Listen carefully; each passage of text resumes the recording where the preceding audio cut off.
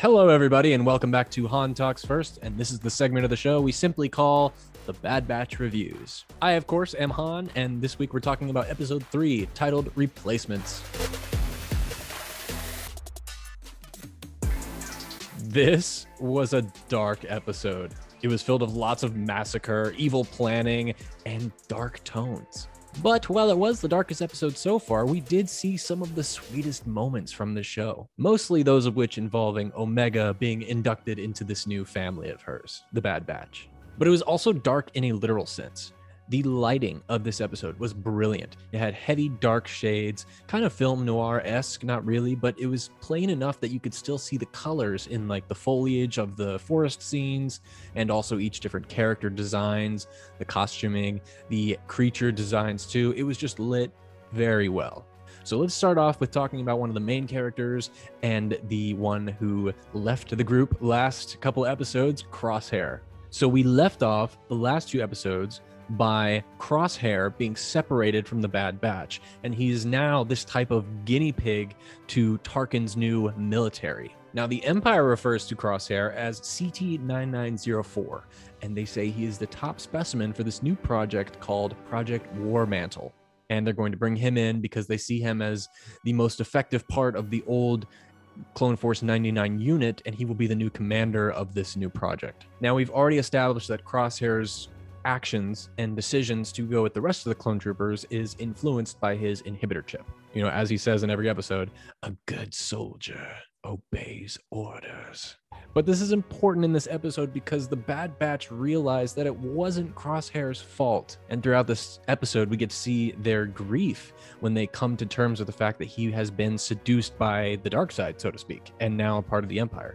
But we don't just see it from the Bad Batch, we also see it from Crosshair, like when he goes into their old holding cell and he sees the tally marks on the walls. So he too misses them and they miss him. So it's kind of a lovely little relationship they have there where it just shows that they miss each other and they're still human underneath all of their programming.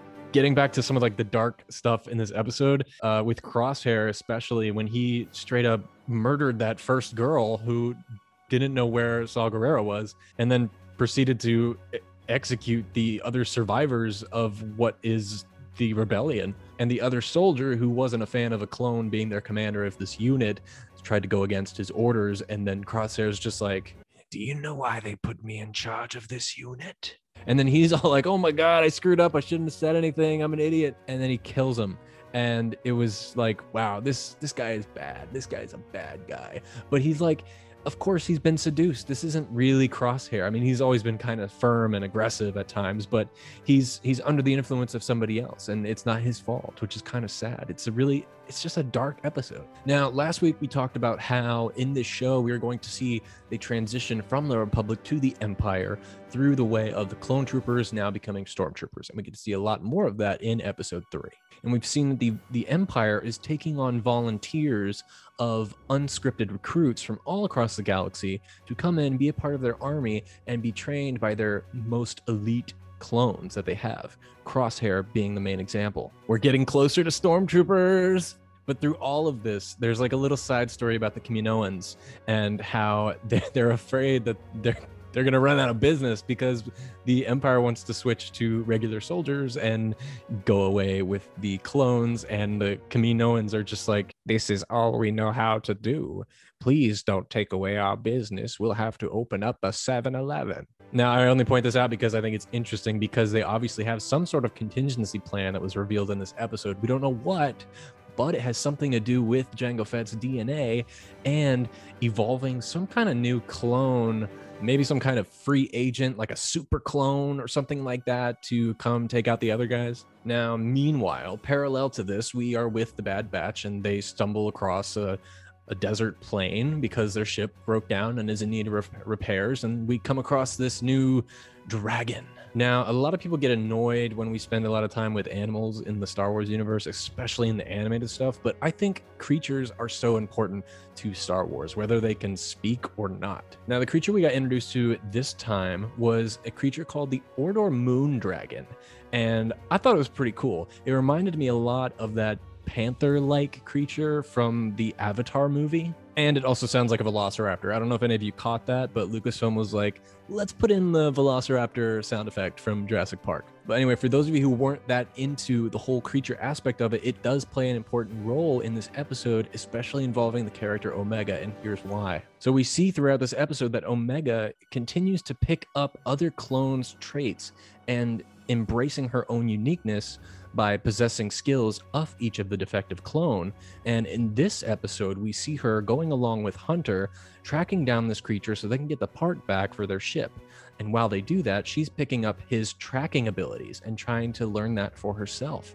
And when she tracks down the creature herself, she stumbles across its, I guess what it was, his home or something like that, its den, and she starts to connect with it. And a lot of people before were saying, hey, we think Omega is force sensitive. I think this proves that she is not force sensitive in the fact where she is a Jedi or she can play mind tricks, but everyone can use the force, right? And she is force sensitive in the aspect that she is able to connect with the world in ways that other people cannot or have not trained to at this point.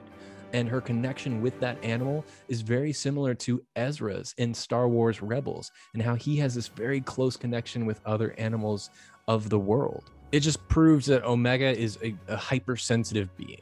It doesn't mean that she is going to be able to lift things up with her mind or the Force. It just means that she has a very strong connection with her environment. Last week, we also talked about how in this show, we are going to see the rise of what will become the Rebellion.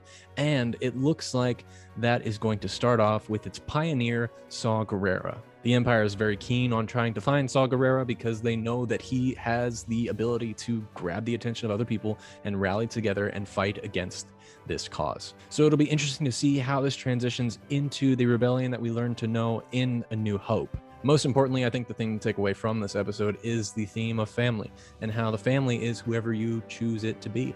And Omega wasn't supposed to be a part of this team, the Bad Batch, but she goes with them because she believes in them. They're defective clones, similar to how she is, and they get to rally together because of their differences, not because of their similarities. And they work together and they find a common connection. And I think the best part about this episode was the ending. Similar to how the last two episodes, the ending was my favorite of those as well. And they make her a bed. More specifically, Wrecker makes her her own room in the ship, which was really sweet. And you could see it meant a lot to her. And I like Omega. She's just really cute. And I can't wait to see more of her going forward. That's my review of The Bad Batch Episode 3. Be sure to come back next week. On Sunday, we'll be doing the review and breakdown of Episode 4. I really like this show. I like it a lot more than I thought I would, and I can't wait to keep talking about it.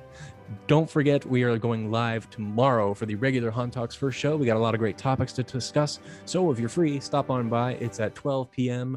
Pacific time, live. If you can't make it live, don't worry, it'll be on the podcast later, so check that out. Links in the description below. Please give this video a like, comment what your favorite part about this show is, and I will see you next week. And now, somehow, someway, somewhere this week, may the Force be with you. So who talks first? You talk first? I talk first.